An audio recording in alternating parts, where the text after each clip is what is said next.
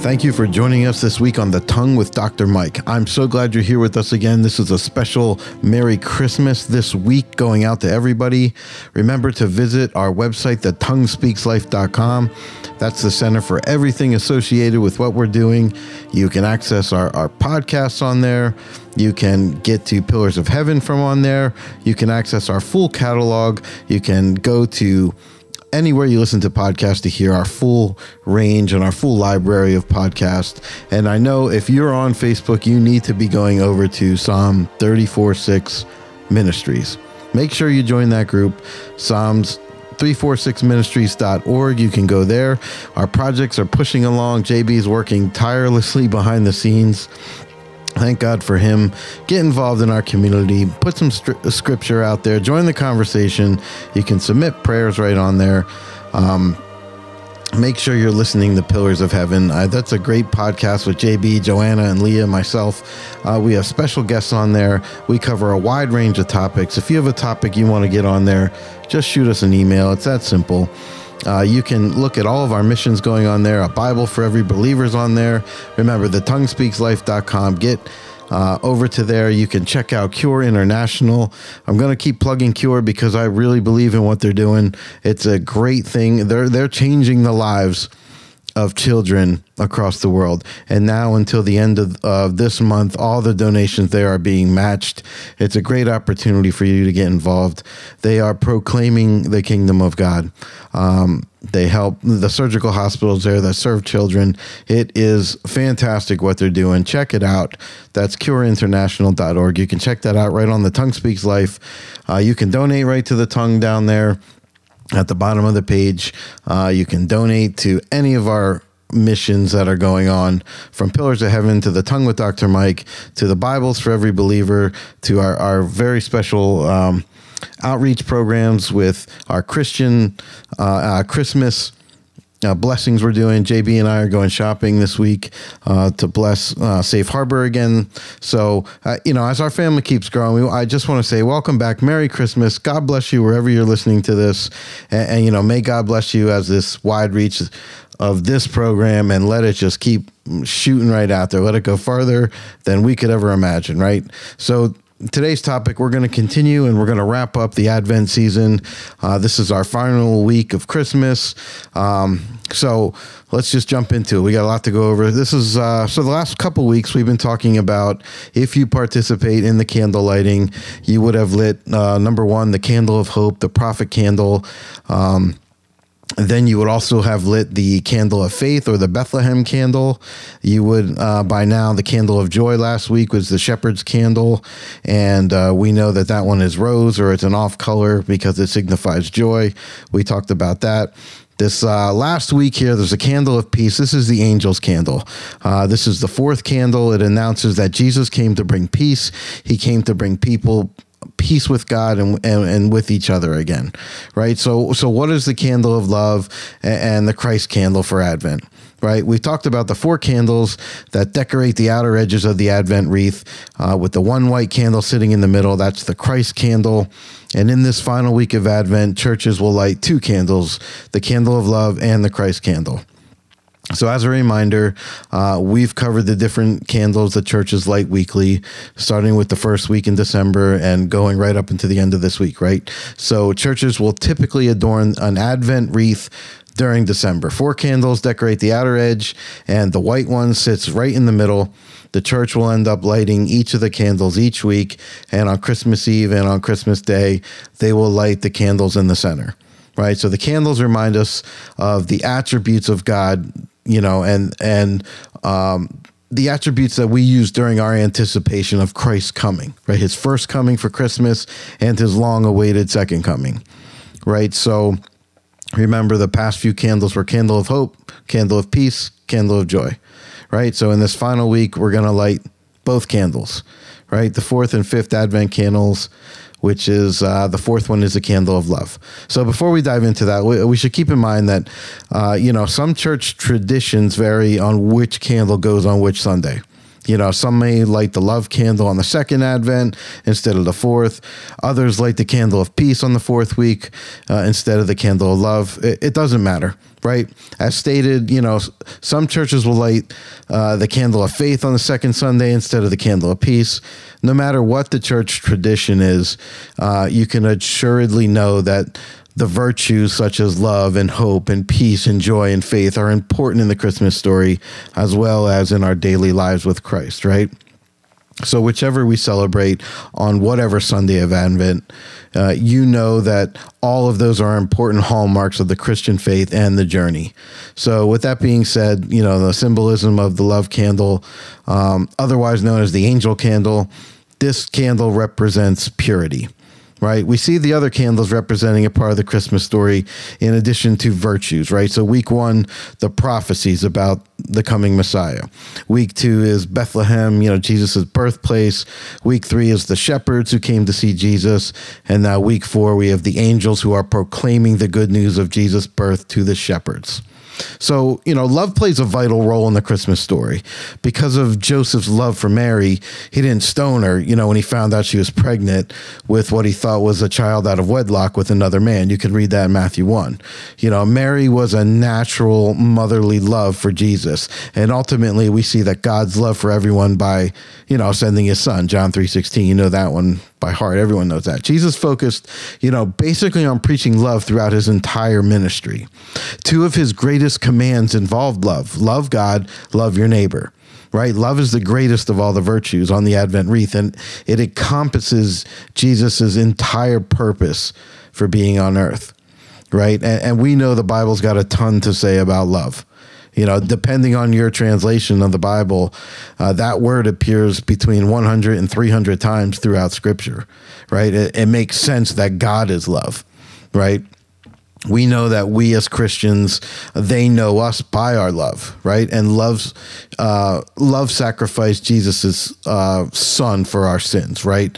Like the entire theme of love alone, if you go into 1 Corinthians, that tallies off a number of characteristics of love, right? It's patient, it's kind, it doesn't envy, etc. We can go over and over with that, right? You can't walk with Christ without it, and you can't have the Christmas story without it.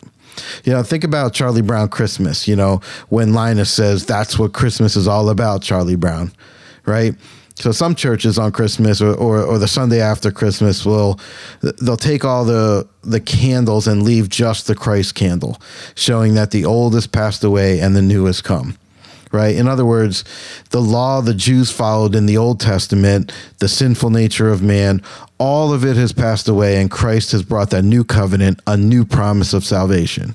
Right? Sometimes churches will make the Christ candle larger than the rest of it to show that Christ is the reason for the hope, for the peace, for the joy, for the love that we have, right? It's important that, you remember Jesus is indeed the reason for this season. So in addition to the love candle, the churches will light the white candle at the center of the wreath on Christmas Day or Christmas Eve, right? And that white candle, it just symbolizes Christ's purity, showing Christ was blameless, right? You have to keep in mind that churches can vary on the candle colors, and not everyone chooses to light a white candle for Christ. But not surprisingly, the Christ candle represents Christ and the role he plays in the Christmas story. Right? Jesus brought light into the world through the arrival on earth as a baby. So you can't be Christians without Christ and without love. Otherwise, our works and our purpose on earth are for nothing. We need Christ and Christ's love to share the good news of salvation throughout the earth. Christ connects all those candles, all the Advent candles, right? Through him, we have hope, peace, joy, love. Without him, why have any of those? Right? Christ steps down into darkness to light the world. Because of him, we can have a light unto others, showing the true meaning of Christmas, right?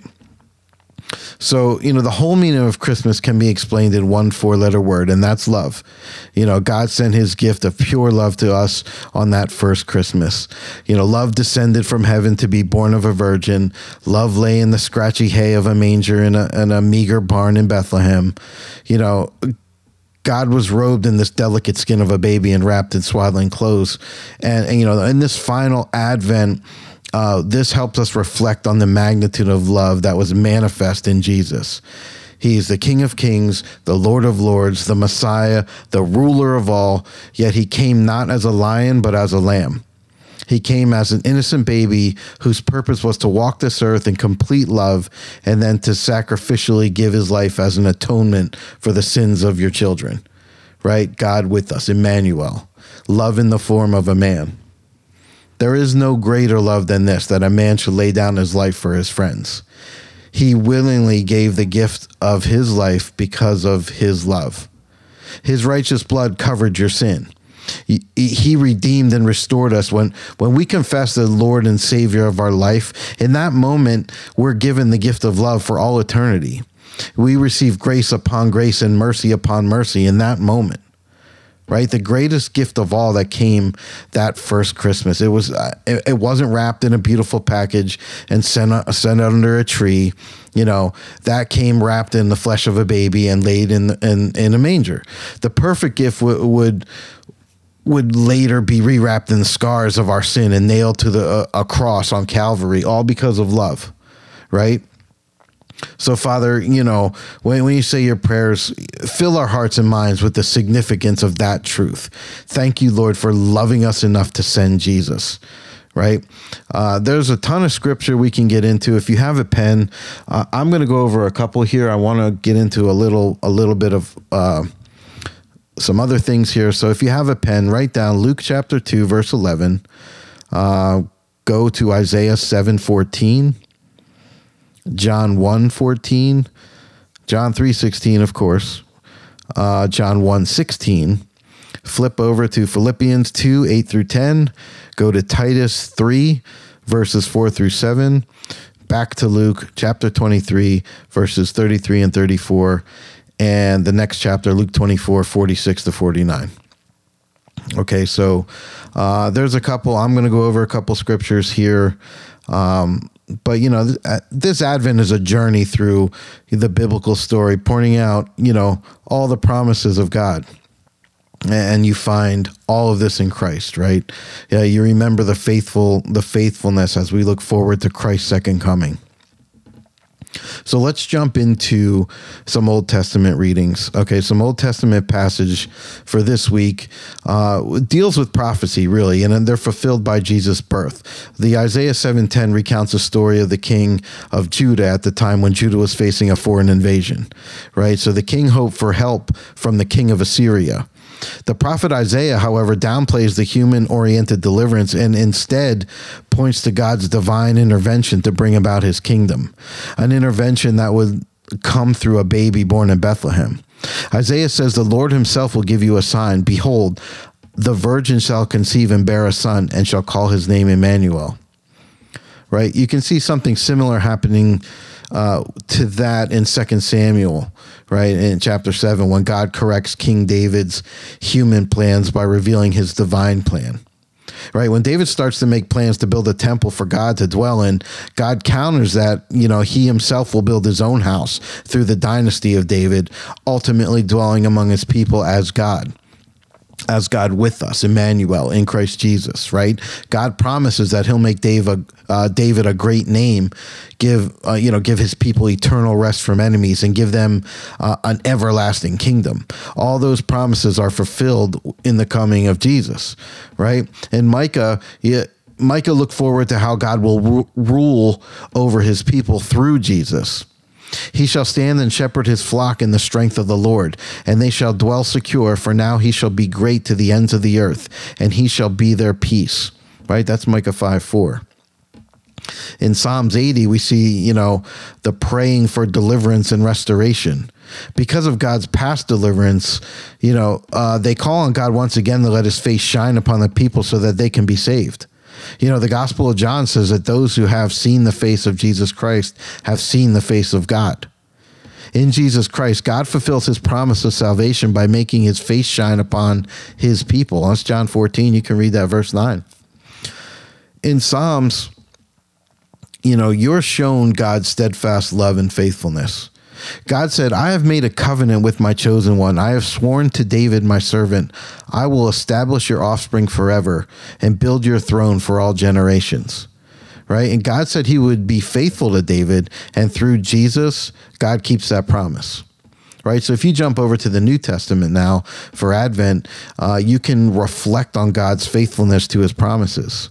You know, the gospel was promised beforehand through God's prophets in the scriptures concerning his son, who was, descended from David according to the flesh and was declared to be the Son of God in power according to the Spirit of holiness by his resurrection from the dead. Right? The good news of salvation is that God has been faithful to his promise to David in sending Jesus Christ, the only Son of God. Right? In Hebrews, we're reminded that Christ's coming obliterates the old system of sacrifice, through the sacrifice Jesus made for us once and for all. Because of Jesus' sacrificial death on our behalf, we've been sanctified through the offering of the body of Jesus Christ once and for all. Right? Jesus' birth points forward to the cross, really. And Karl Barth put it, except we see the cross of Golgotha, we cannot hear the gospel at the crib of Bethlehem. Right? Some of the gospel readings during this week, they all tell about the story of the angel coming to Mary and to Joseph to announce Christ's birth. Right? In Matthew 1, the angel Gabriel tells Joseph that Mary will bear a son and that you shall call his name Jesus, for he will save his people from their sin. That fulfilled what the Lord promised to the prophet Isaiah, right? Behold, the virgin shall conceive and bear a son, and they shall call his name Emmanuel, which means God with us, right? Luke tells another story that connects Jesus' birth to the lineage of David. The angel tells Mary that her son will be great and will be called the Son of the Most High. And the Lord will give him the throne of David, and he will reign over the house of Jacob forever. And of his kingdom there will be no end, right? So let's go to, I know we talk about the Advent wreath a lot, and the color of the purple candle and the angel candle, the candle of love. But there's a lot of prayer that goes on with that. In the center, you've got the Christ candle, which is lit on Christmas Eve, typically. It represents the pure Lamb of God who came to take away the sins of the world. Right. And, there's a quick prayer we can go over here before we pray at the end. But the Advent season is a journey, right? It's through the biblical story that shows us all that the promises of God find their yes in Christ, right? Advent points us to Jesus, right? At his first coming, which we celebrate at Christmas, Jesus, he showed us his humility, right? His love for us and his heart of grace towards sinners and sufferers. At his second coming, which we look forward to, he will complete what he started at his birth, bringing a final end to suffering, to sin and death, right? Restoring his creation and setting up a new kingdom of righteousness and peace. God keeps his promises. Right, Father, thank you for the unconditional love that offers us grace in the midst of our sin. Right? Help us to show the same love to those around us. Let us be conduits of kindness and forgiveness. Fill us with the Holy Spirit who guides us as we await the return of your Son, right? Amen. So if I were to ask you to close your eyes and picture Christmas, what vision would come to your head? Right? Perhaps it would be the image of, your extended family gathered around the dining room table, enjoying a special meal. Maybe you would picture you and your spouse in front of the window, watching snow fall in the December wind. You can picture your children ripping open presents in front of a tree, the room lit with Christmas lights and laughter. Or maybe it'd be the family gathered around grandpa or grandma listening to the Christmas story from, Luke chapter 2. Happy memories, right? Good times. But for others, those pictures wouldn't be quite as joyful, right? Perhaps the Christmas season brings back painful memories of difficult times or lost loved ones, shattered plates or slamming doors or empty chairs. Maybe Christmas fills you with delight and peace.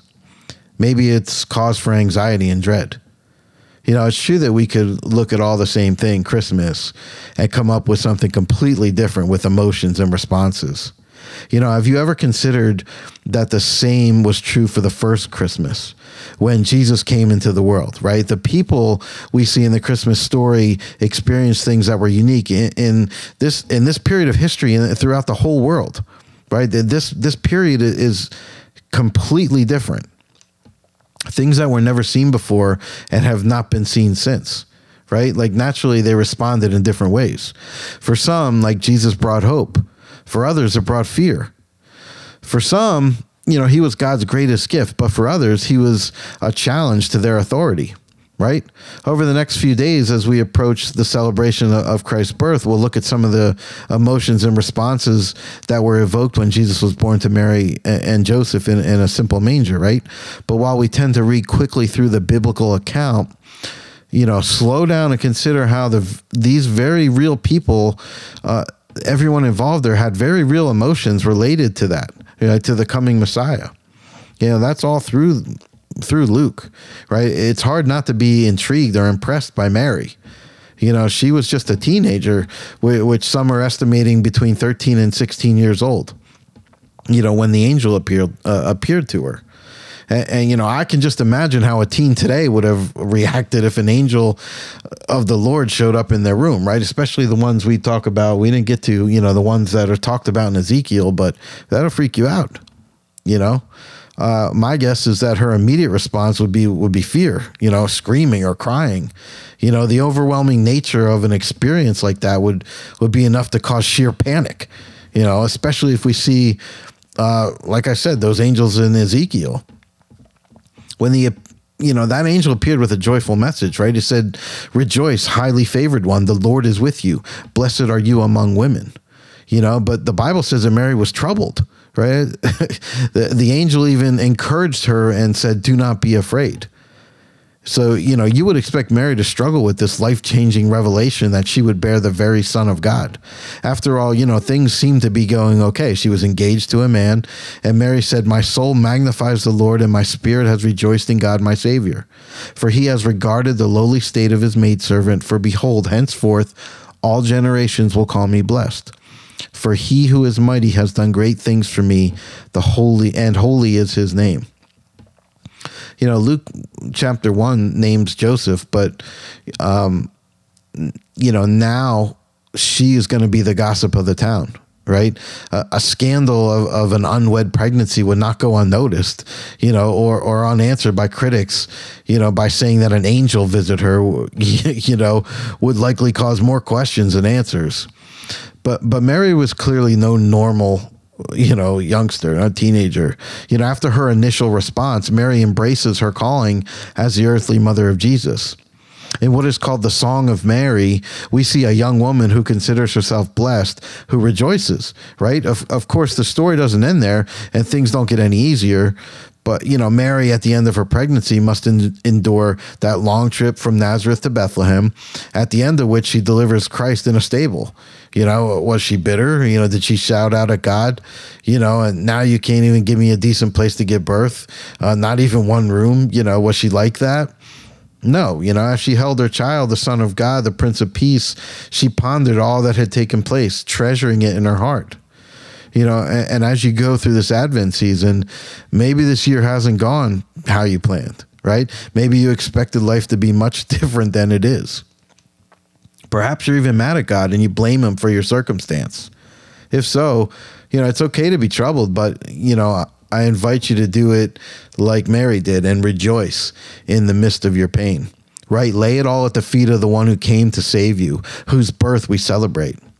Despite the struggle, Mary considered herself blessed because, of what God did for her. And you too can ponder how he has blessed you, right? And it causes an inner dialogue with yourself. In what ways has the past year been a struggle, right?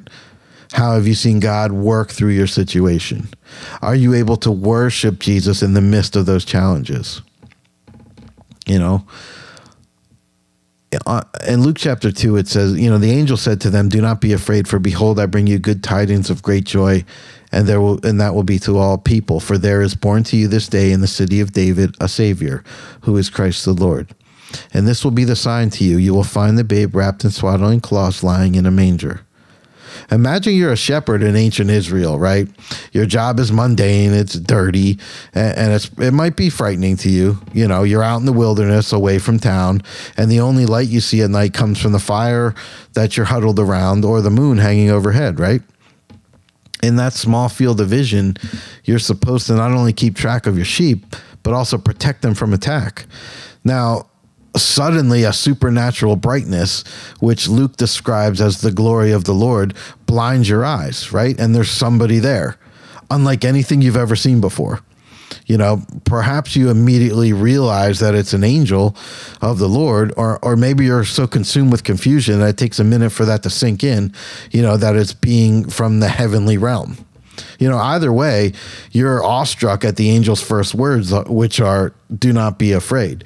And, you know, all these instances where the angels are being seen and they're saying, do not be afraid, it makes me, you know, wonder more and more about Ezekiel, how they're described and you know, what they actually look like. And I guarantee it's not the, you know, the child playing the harp or the men and the women playing harps. And these are some real creatures, you know. But it says, do not be afraid. Behold, I bring you good tidings of great joy, which will be to all people. For there is born to you this day in the city of David a Savior, who is Christ the Lord. And this will be the sign for you. You will find the babe wrapped in swaddling cloths lying in the manger. So, you know, I wonder if the shepherds collapsed on the ground during that whole thing, right?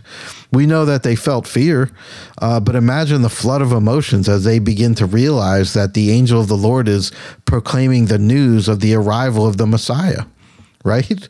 The one promised since Genesis 3, who would come and rescue all of mankind. You know, for the Jewish people, this is the one that they've been longing for.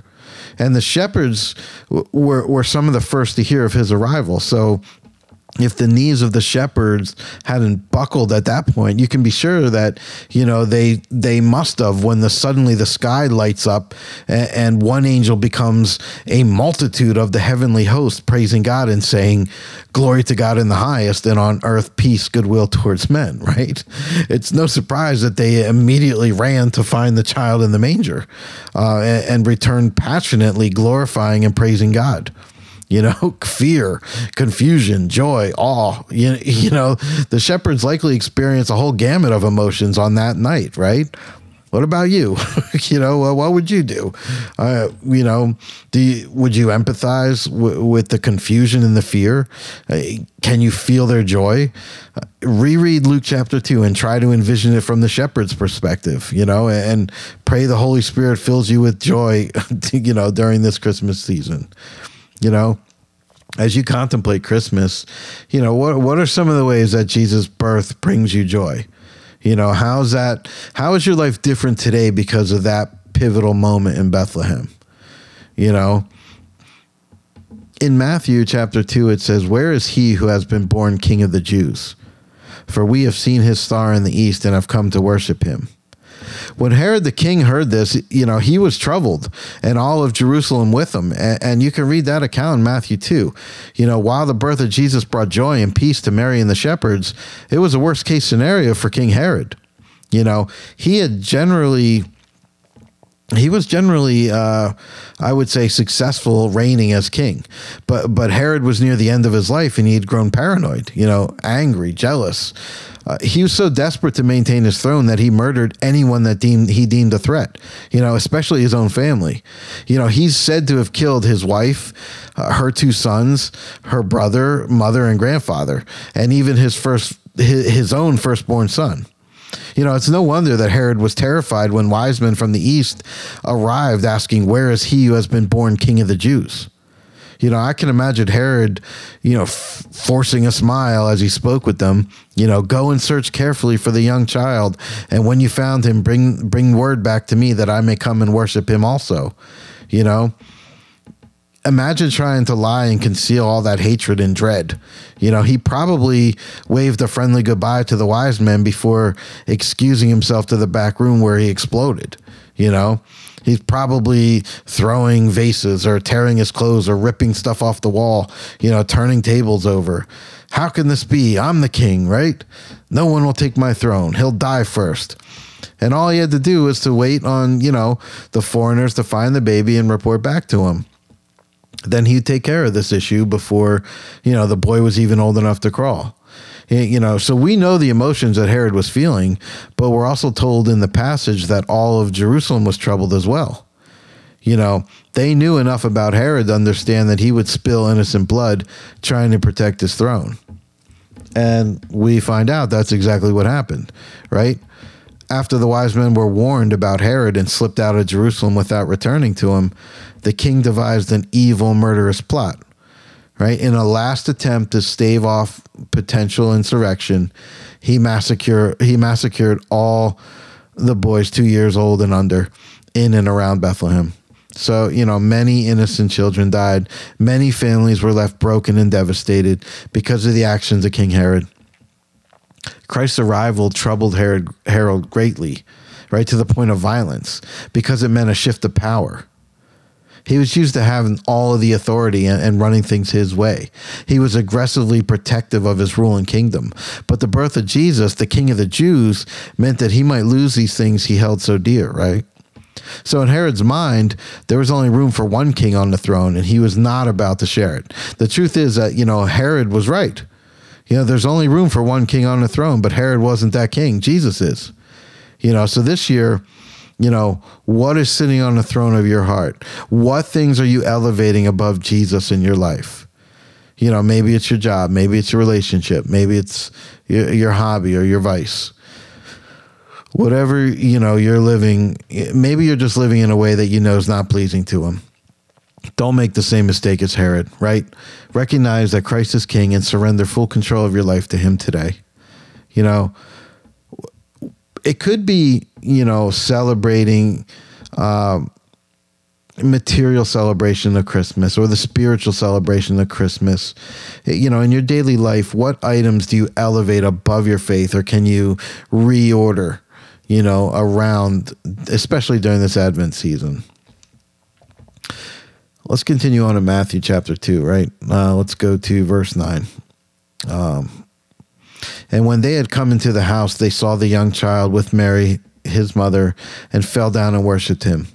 And when they had opened their treasures, they presented gifts to him, gold, frankincense, and myrrh. So who were these foreign visitors that arrived at the steps of Herod's palace? We know very little about them. They're often referred to as wise men or even kings. We do know that they were from the east, right, which encompasses so much territory, it's hard to pinpoint an exact location.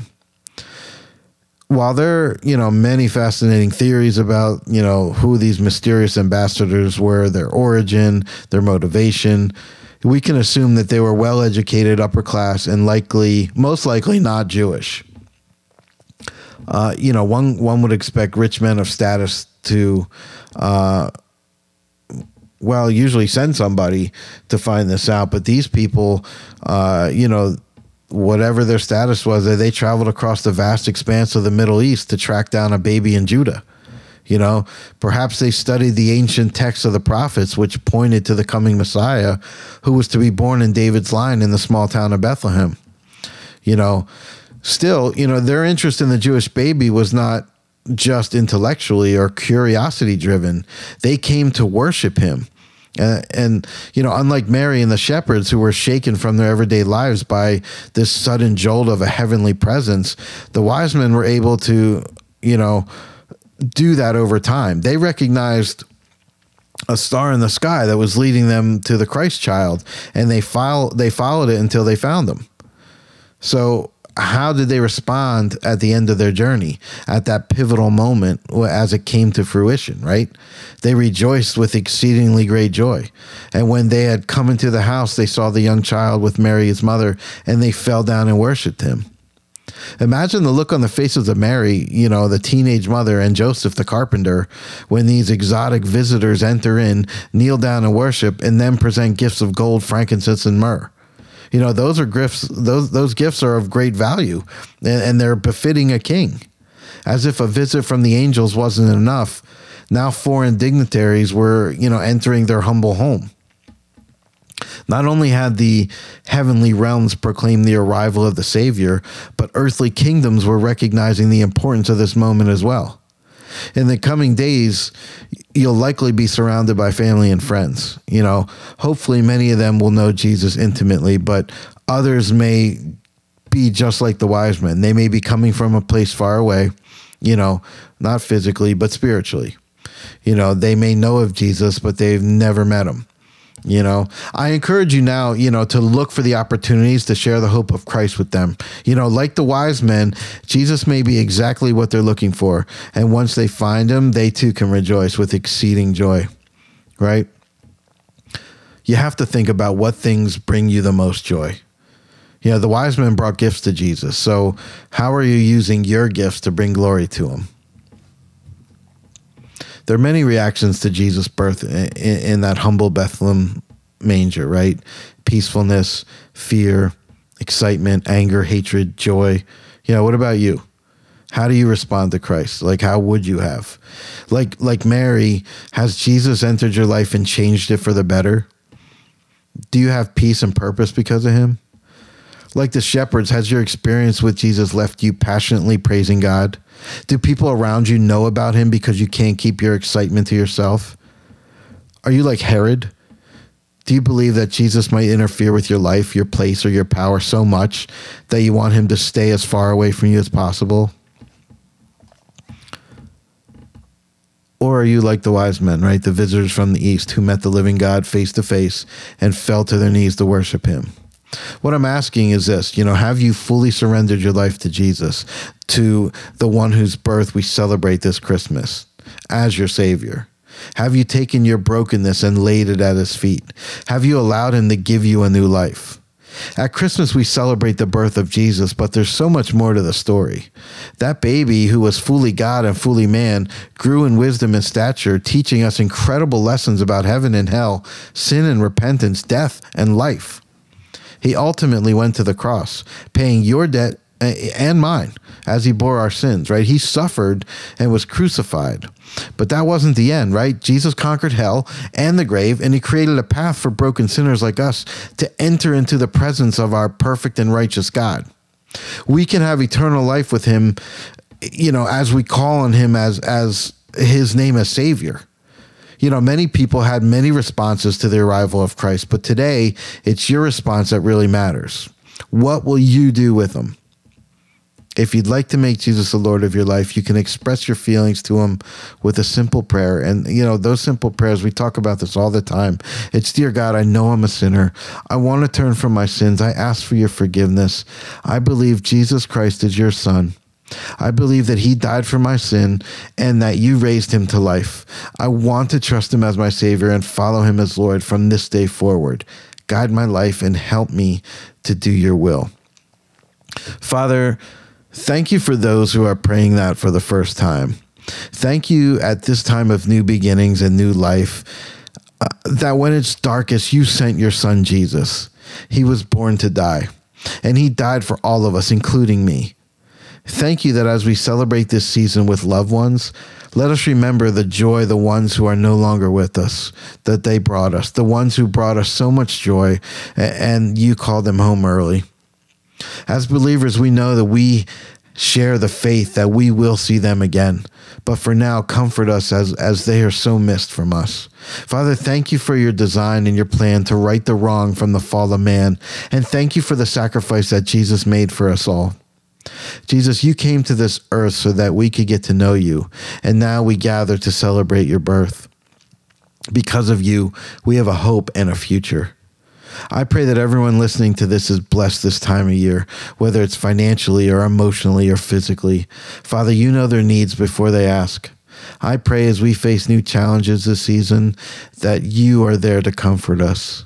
Let us fully understand and realize that Jesus is indeed the reason for this season. And for many, this season is new. And as they dedicate their lives to you, put the right people in their path and guide them to the right church so they can grow and learn more about you. So they can learn who is the Son of the living God that came to earth just for me. And Father, not only for that, but not only did he come here as a baby to grow and die for me, but also that he's coming back, and he's coming back as the rightful king in power and authority. Thank you for coming to earth for me, and thank you for dying for me. And yes, thank you that you're coming back to your church. As we look and celebrate this season, we remember that it is about you, and we cling to those who are dear to us tightly. Prepare us for the times that are upcoming, and glory to God in the highest. Thank you that you did bring joy to this world, and that joy is found only in you. Father, you know our hearts this season, and you know the ones who are struggling, that are brokenhearted, for the ones who receive the awful news, for the ones who cry out in the darkness. Today we celebrate that the light has come to a dark world. And as John 16:33 says, take heart, for you have overcome this world. We celebrate beginnings this week, and we look forward to our futures in you. Bless your children around the world, from the ones who openly still acknowledge you to the ones who have to hide and are being persecuted for your sake. The whole world celebrates your birth. Thank you, Father, for sending your Son. In Jesus' name, amen. Remember this week, candlelight of purity, the Christ candle, the white candle. Listen, this season, you know, the scripture says that if you declare with your mouth that Jesus is Lord and believe in your heart that God raised him from the dead, you'll be saved. It's that simple, you know, and this life is so short, especially with everything going on in the world right now, and the tensions and the sickness and everything. We're not promised another day. Right? God came to earth and was born, and so that he could die and take your place and your punishment. All you have to do is reach out to him. So on behalf of Psalm 34 Ministries and the Tongue with Dr. Mike, this poor man called and the Lord heard him. He saved him out of all his troubles. Right? Head over to thetonguespeakslife.com. If you need a Bible, please just message us. It's that simple. And as we approach this Christmas season, Merry Christmas to you wherever you are. God bless you, and we'll see you next time.